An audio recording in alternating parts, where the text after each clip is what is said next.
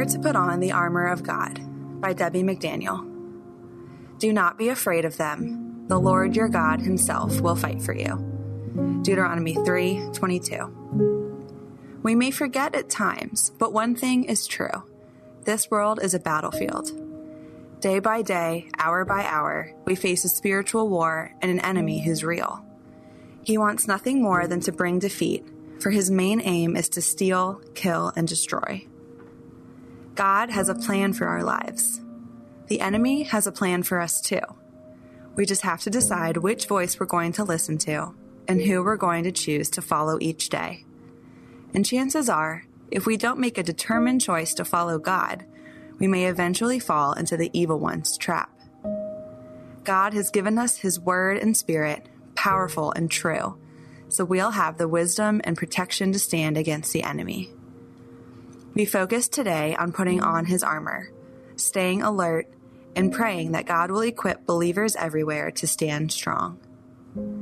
Finally, be strong in the Lord and in his mighty power. Put on the full armor of God so that you can take your stand against the devil's schemes. For our struggle is not against flesh and blood, but against the rulers, against the authorities, against the powers of this dark world, and against the spiritual forces of evil in the heavenly realms. Therefore, put on the full armor of God, so that when the day of evil comes, you may be able to stand your ground, and after you have done everything, to stand. Stand firm then, with the belt of truth buckled around your waist, with the breastplate of righteousness in place, and with your feet fitted with the readiness that comes from the gospel of peace. In addition to all this, take up the shield of faith, with which you can extinguish all the flaming arrows of the evil one. Take the helmet of salvation and sword of the Spirit, which is the word of God. And pray in the Spirit on all occasions, with all kinds of prayers and requests.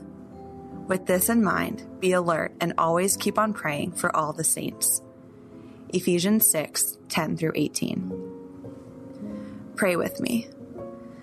Dear God, today we put on the full armor to guard our lives against attack. We put on the belt of truth to protect against lies and deception.